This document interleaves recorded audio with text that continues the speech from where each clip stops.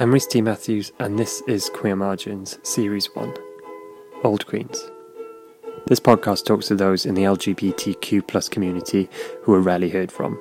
And this series, I'm talking to older queer people about their experiences. However, this special Pride edition will hear from a person who is a little more used to getting his voice heard. So this is episode 14. Peter. I can remember the first time we ever had sex. I lay back on the bed and thought to myself, if this is what being gay is, I am definitely gay. And I thought, it's wonderful.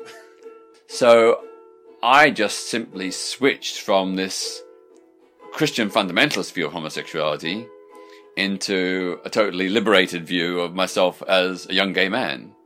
I never had a moment's guilt. I thought to myself, the Bible's got it wrong. If you haven't heard of Peter Tatchell, he's a human rights campaigner whose work has meant the LGBTQ+ community have taken huge steps forward over the last few decades. As you'll hear, he's been massively influential in the queer movement and has been involved in so many groundbreaking campaigns. I got into contact with Peter a couple of months ago because I've been really interested in talking to him for some time now.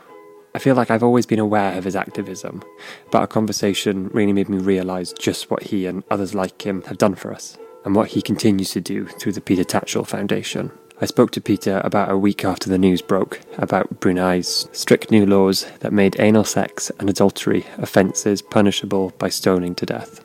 In the past week, Peter's written a piece for The Guardian, openly criticising Pride for selling out its soul to rainbow-branded capitalism, saying that 50 years after Stonewall, the LGBTQ+ movement have abandoned its dreams of sexual democracy. So I can see the irony of publishing my conversation with him as a Pride special, and on the day of London Pride.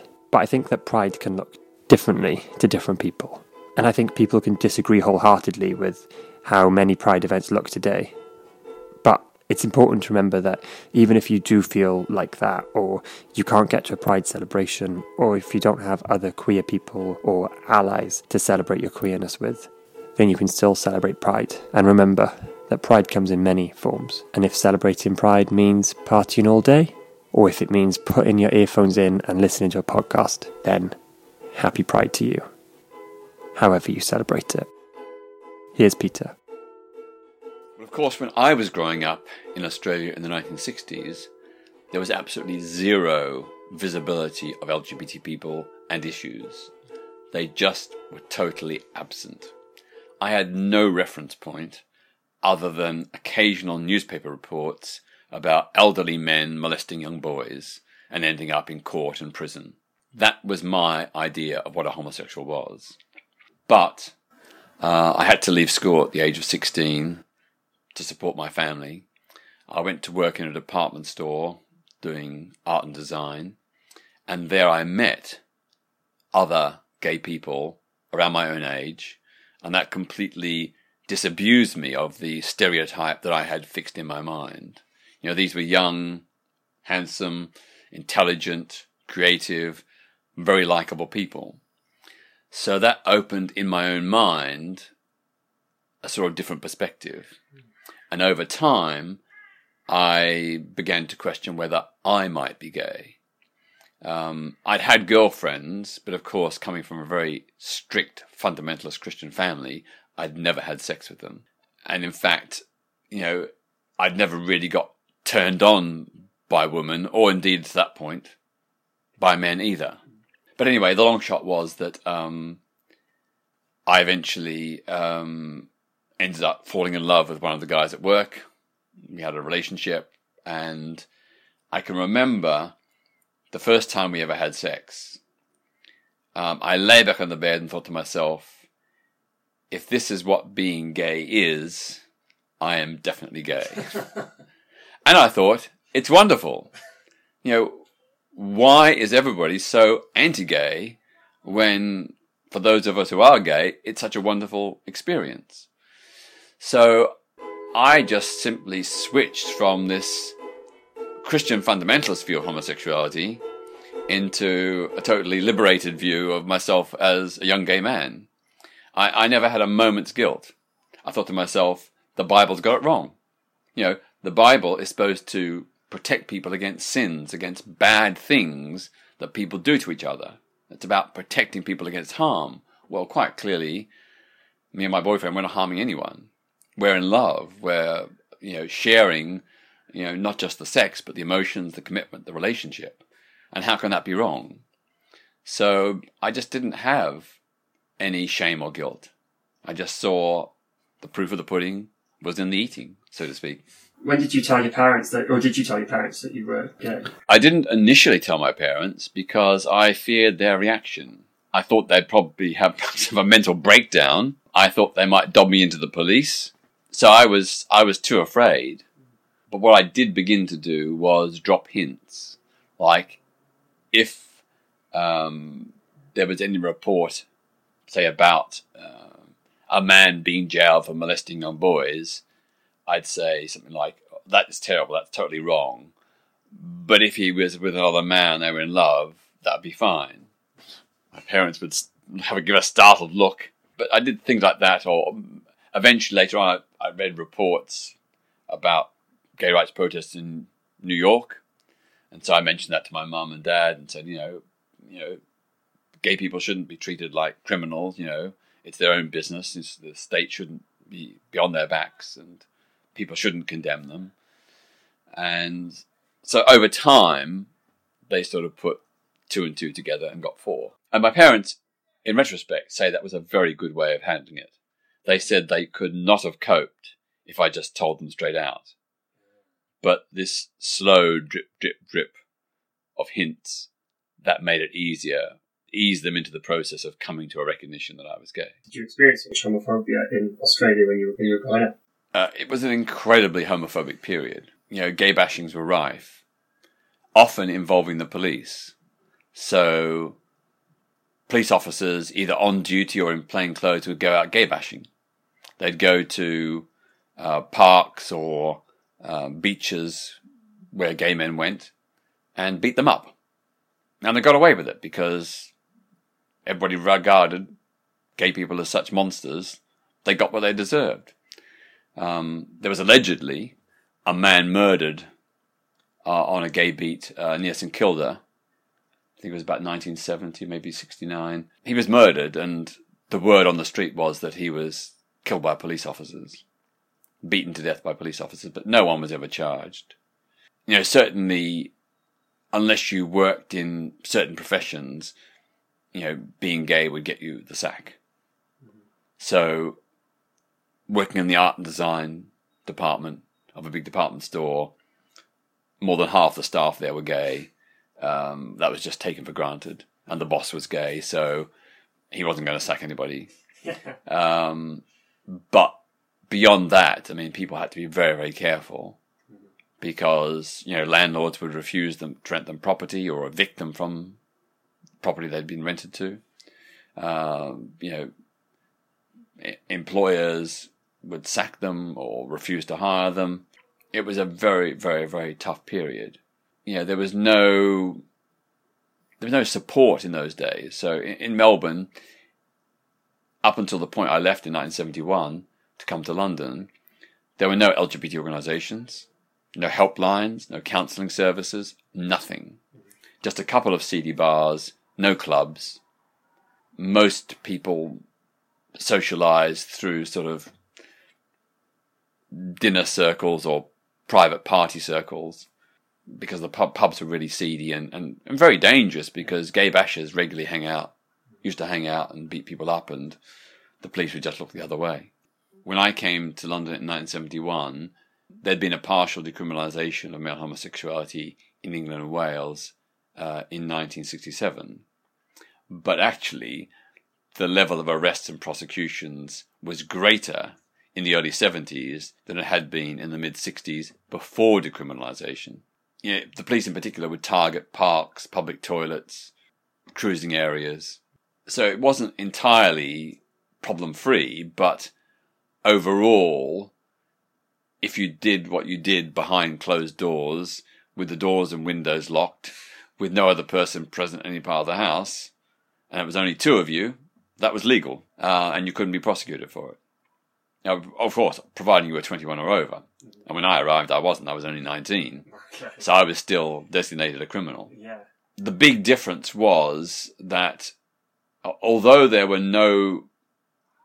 there were some, but not very well-known counselling services, there was no switchboard that was created by myself and others in the Gay Liberation Front, which I joined within days of arriving.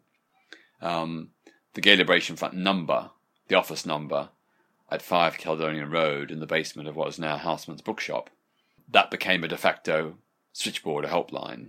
We used to take it in turns to staff the phones to receive calls from all over Britain and all over the world, lonely, isolated LGBT people, people who were suicidal, people who suffered discrimination, people who had been framed by the police. We gave them advice, and to this day, that same phone number is the number of the London Lesbian and Gay Switchboard. It survived all these years. But, being involved in the Gay Liberation Front was an incredible personal liberation.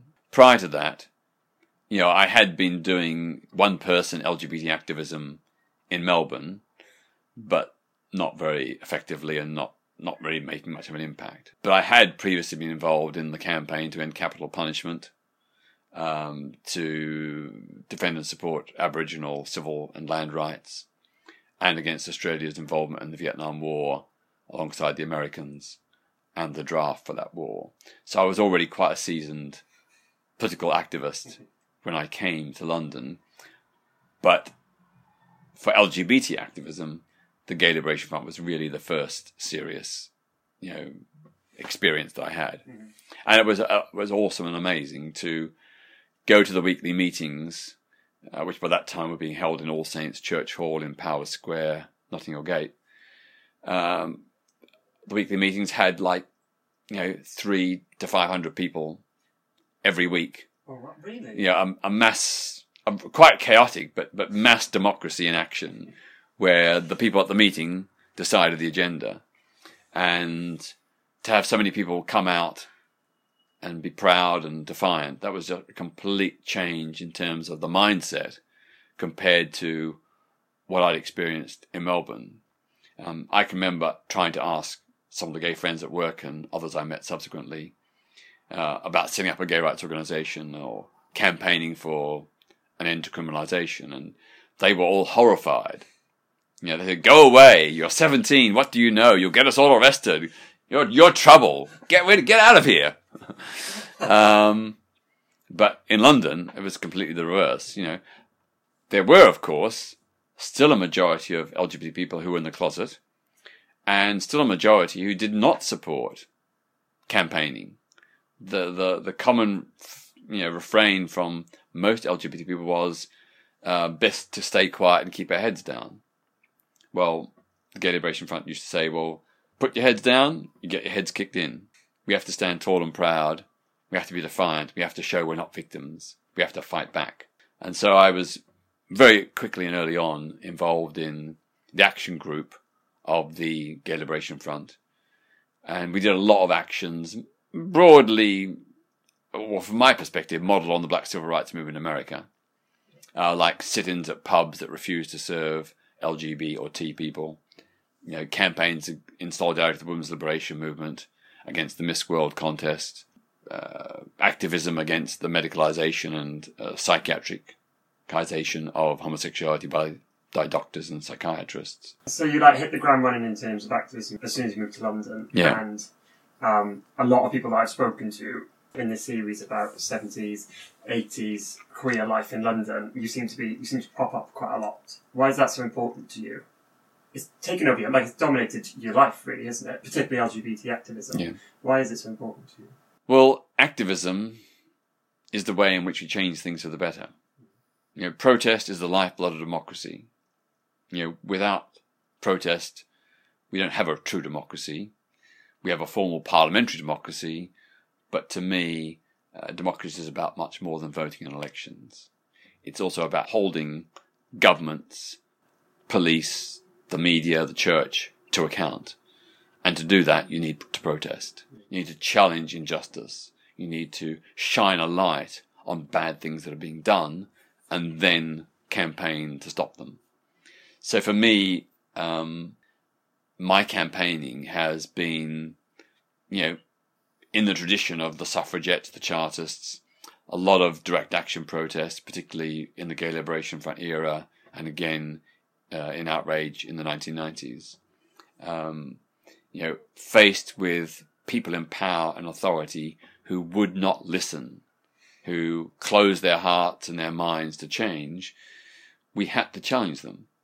And we had to do some quite, confrontational and risky things to put LGBT issues on the public agenda, to get the news coverage, to raise public awareness about what was being done to us, which was largely hidden in those days because most papers didn't report it. So the scale of murders of LGBT people was barely reported in the press in those days. Yet they were happening, dozens every year that we knew about, and probably even more we didn't. So shining a light on that violence was really crucial in eventually persuading the police to take homophobia more seriously.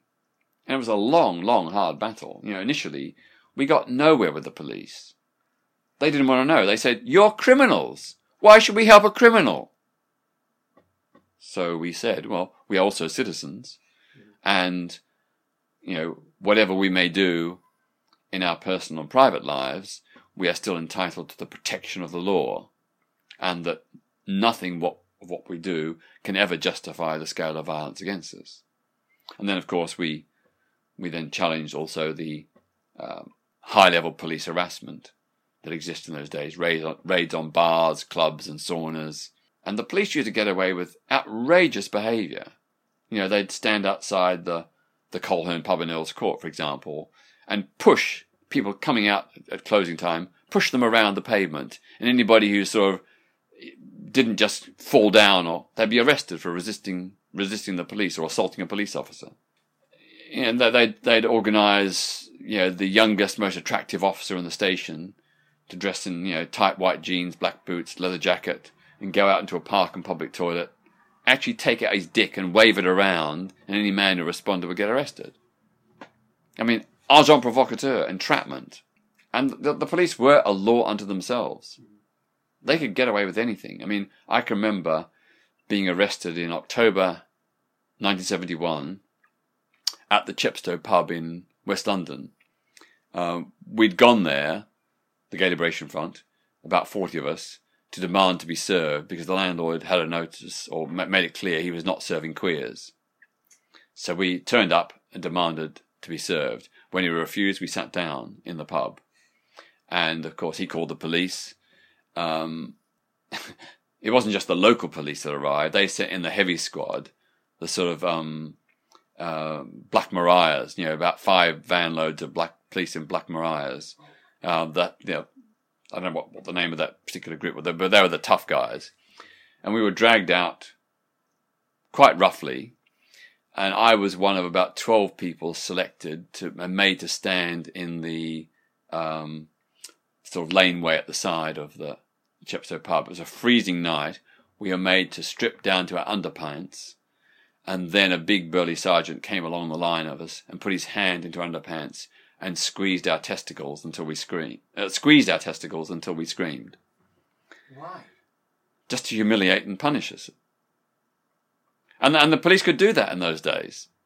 There was no independent police complaints procedure or anything like that. And you'd get 20 police officers lying through their teeth, and a judge would believe them. Or even if 2 or 3 police officers were lying, and there were 10 of us, the judge would still believe the police. Well, like we've spoken about so far, you're a member of the Gay Liberation Front, you're at London's First Pride, you helped set up Outrage. Don't you ever get tired? Don't you ever just want to do nothing? I would love to work 9 to 5 instead of 9 till 2 a.m. And weekends. But there's an urgency in what I do. I see injustice and I want to do something about it. And I know that I personally can't change much, but me with others, we can change the world. And we are changing the world. When you think about the explosion of LGBT activism across the globe in the last 40 years, it has been probably the most fast, successful social movement of all time. obviously aided by new technology and increased global travel. But, it's been such an honour to be part of this movement. And I just think that, compared to what life was like for LGBT plus people when I was growing up, we're in a completely different era here in countries like Britain. Obviously not in Russia or, Tanzania or Indonesia, but, we have fundamentally changed things. Mm-hmm. And that's been down to our own efforts primarily, but also, of course, the support we've had from straight allies. So what's the thing that you've worked on that makes you most proud then? I can't really pick out one thing, but I suppose the outrage campaign against police harassment in the early 1990s, that was pretty phenomenal. We basically turned around the way in which the Metropolitan Police and other police services around the country treated our community. And we sometimes had to take quite extreme measures, like going in and occupying police stations, interrupting the press conferences of the police commissioner and senior officers, photographing undercover police officers and to warn people about entrapment, exercises, stapling warnings on trees in places like Hampstead Heath or Clapham Common, fly post them in public toilets. We made waves, but we had to, and because we made waves, the police began to change. Now, initially, when Outrage was set up, we tried to negotiate with the police. Indeed, we brought together a coalition of LGBT groups to negotiate with the police.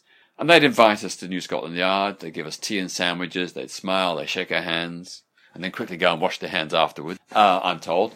But nothing changed.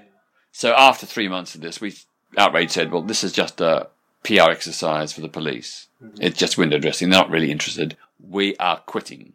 And the police thought, oh, good, got rid of the troublesome ones. They're no longer on our backs. But then we resorted to a very high-profile direct action campaign. Like I said, occupying police stations. And the way we pitched it was very, very, I think, astute. We pitched it that why are the police wasting resources on arresting gay and bisexual men for consenting victimless behaviour when they claim they've got no officers to deal with racist attacks, sexual violence against women, and of course, queer-bashing attacks against the LGBT community. And even people who are not particularly pro-gay got that. I remember we used to often contact local residents associations and say, look, we hear you've been complaining about a spate of street burglaries in your area. We've heard that the police have told you they haven't got enough officers to deal with it. Well, the reason is because they're staking out the public toilet at the end of the road, all hours of the night and day, 4 or 5 officers at a time. That's why they're not dealing with your serious, personal robberies and assaults. And so even people who were not particularly sympathetic got that, and they understood that, and they became quite supportive of our campaign. So, the upshot of that campaign was that we created such bad publicity for the police. We highlighted them arresting 2 lesbians for kissing each other goodbye at Victoria Station. And even people who didn't have particular sympathy for LGBT people thought arresting for a kiss on the cheek or a bit of a cuddle, that's just absurd. So the police lost the PR battle. So they then turned around and pleaded for Outrage to come back to negotiate. So we said, fine, we will come back on the condition that it's action, not talk. So we went back with an action plan, I think 12 points for what we called a non-homophobic policing policy. And these were things like to appoint an LGBT liaison officer, to not feel obliged to arrest and prosecute men for consenting behaviour, particularly if it's in the middle of the night in a park or something, opt for cautions, opt for giving warnings in advance, which could be publicised either through the LGBT press or through posters in public toilets or whatever. A whole host of things. And that completely threw the police, because they just saw us as a protest group. They thought we're just, rattling the cage and banging and angry. But when we came back with practical, sensible proposals, which we said were adopted in Copenhagen, Stockholm, Amsterdam and other European cities, they were completely thrown, because there we were issuing an ultimatum. This is what you could do. This is achievable. It's being done by other police services around Europe. You do it. So the upshot was that within a year, they'd agreed to over 2/3 of our demand for a non-homophobic policing policy. And within 3 years, the number of gay and bisexual men who were convicted for consenting adult same-sex behaviour fell by 2/3. The biggest, fastest fall ever recorded. So we literally saved thousands of gay and bisexual men from the humiliation of arrest and the stigma and taint of a criminal conviction. So that's one campaign I'm really, really proud of. And I want to emphasise it was not just me. It was the outraged collectivity which did it. What would you say to people who say that LGBT rights in Britain are fine now? There's no need to do anything about them anymore. We're at a level now that we don't have to worry about. I would say that yes, we have made huge progress. You know, if you think about it, until 1999, Britain had by volume the largest number of anti-gay laws of any country in the world. Some of them dating back centuries. Yet here we are, less than 2 decades later, and we have some of the best laws. That has been, without any doubt, the fastest, most successful law reform campaign in British history, perhaps even in world history. Because I can't think of any other marginalised community that's ever achieved so much reform in such a short space of time.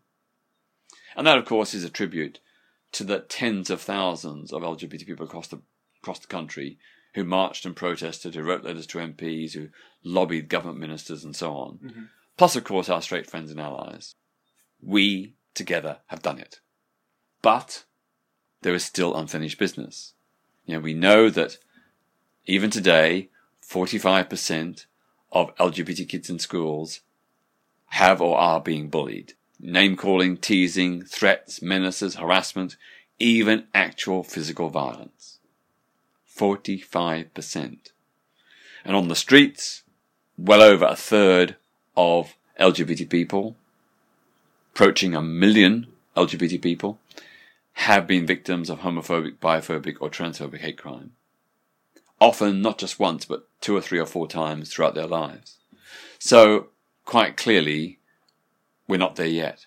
And there's lots of other issues. I mean, the whole question of the 3-month deferral period for gay and bisexual blood donors.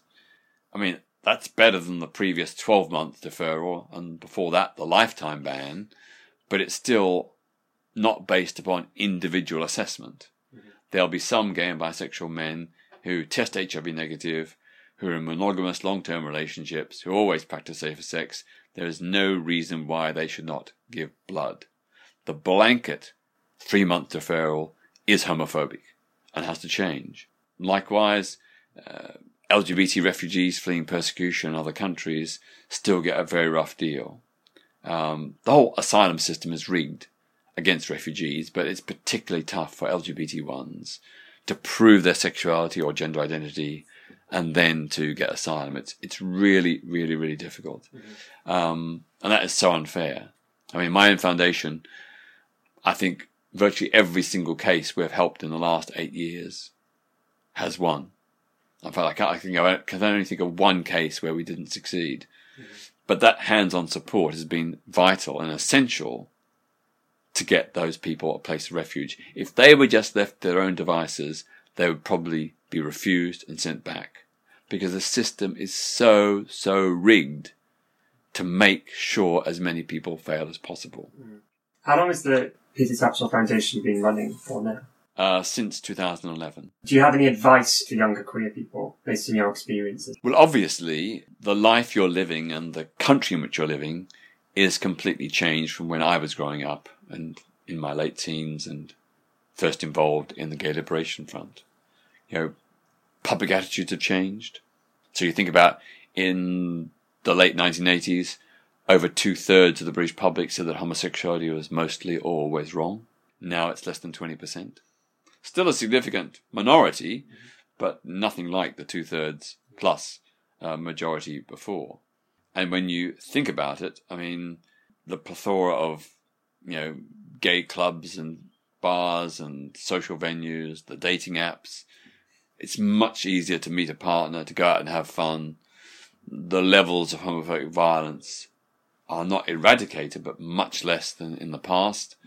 We now have legal protection against discrimination in housing, employment, and the provision of goods and services.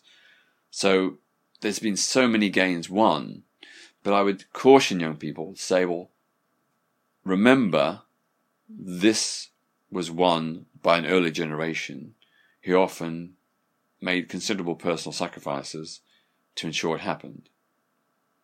And we should not take it for granted that these rights and freedoms will remain forever.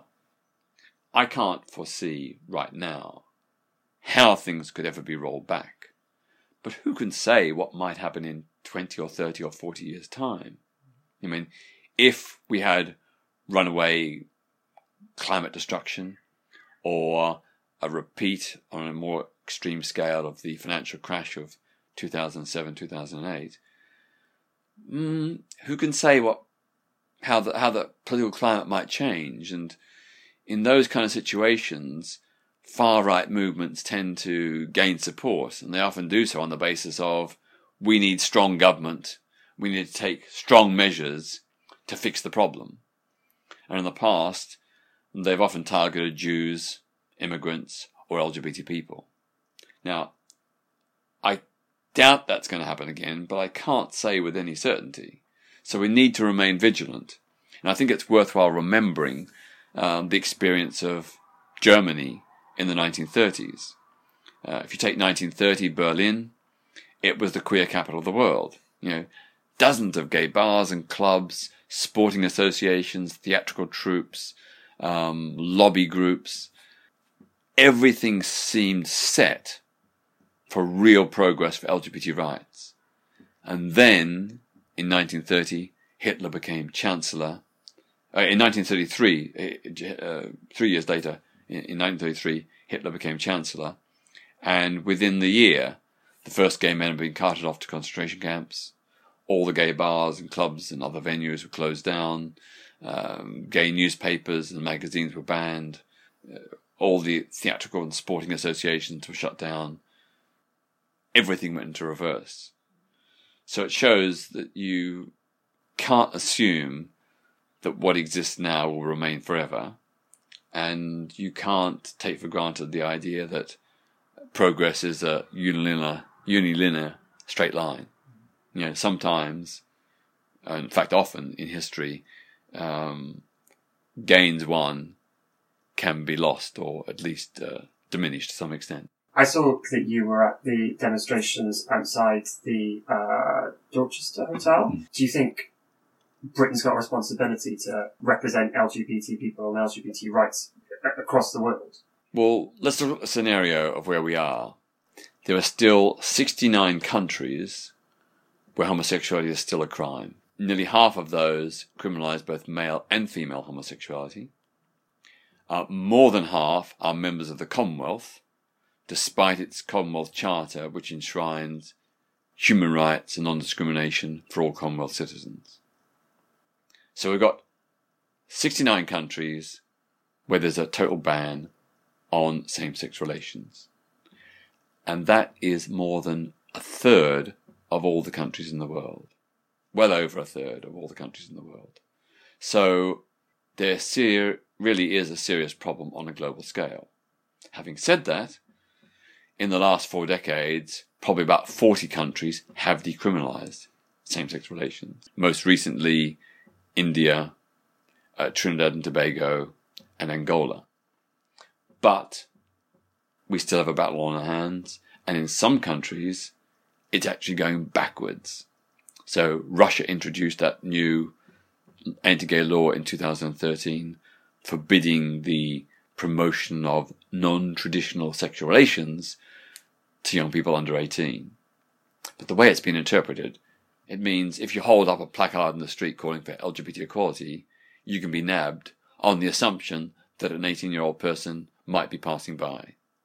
Lots of LGBT teachers and university lecturers have been sacked from their jobs because they're deemed to be, by their very existence, promoting non-traditional sexual relations. And then you look to other countries like Ethiopia, Tanzania, and Indonesia. previously no serious history of homophobic, biphobic or transphobic witch hunts, but now cracking down really hard on the LGBT community. We've gone through the horrors of Islamic State in Syria, where known or suspected gay and bisexual men were thrown off the tops of tall buildings. And then if they didn't die by the fall, they were stoned to death. We've got Brunei's new legislation, which provides for the stoning to death of people who have same-sex relations, commit adultery, or insult the Prophet Muhammad. You know, the first time ever that Brunei has introduced Sharia law. It is now the only country in Southeast and East Asia with Sharia law. It's a completely regressive step. So again, you know, although the overall global trajectory is towards greater rights for queer people, there is backlash in about 20 to 25 countries. That's bad, but it's still a very clear minority of the 193 member states of the United Nations. In terms of how we advance LGBT rights globally, I don't think this is a responsibility of Britain or the West. It's the responsibility of the whole international community. Having said that, obviously change has to come from within. It cannot be dictated from outside. So the best thing that the international community can do is to support those brave LGBT campaigners in those countries, and of course their straight friends and allies. We can support them by giving them training in human rights activism. We can support them by funding things like photocopiers, printing presses, computers, mobile phones, cameras, all the kinds of basic equipment you need to do successful campaigning. We can also support them by raising these issues in international forums like the African Union, the Commonwealth, the United Nations, the European Union, and so on. The more these issues are discussed, the more normalized they become, the more those who perpetuate discrimination will feel less confident about speaking out against our rights and our freedoms. I mean, in extreme cases, I think there is an argument for a combination of boycotts, sanctions, and disinvestments. So with regard to Brunei, I've argued that countries around the world should suspend diplomatic, economic, and military ties with Brunei until they repeal these extreme ISIS-like Sharia laws. But also, in a more concerted sense, the international community ought to be thinking about a program of boycotts, disinvestment, and sanctions to hit Brunei financially, because sadly, although the human rights arguments should be enough and should take primacy, for countries with anti-gay laws, it cuts no ice. But money does talk. We need to hit them in the pocket. We need to show them that homophobia, biphobia, and transphobia do not pay. It was great talking to a gay legend like Peter, whose work has had a massive effect on the face of the queer movement. If you want to find out more about Peter's work, you can go to petertatchelfoundation.org to see his work and that of the foundation. And by clicking on the Join Us button, you can sign up for weekly updates covering quite left field issues that no one else is talking about. Thank you so much for listening, and if you enjoyed, then please rate, review and subscribe on iTunes, and follow on Instagram, Facebook and Twitter by searching @QueerMargins. And happy Pride.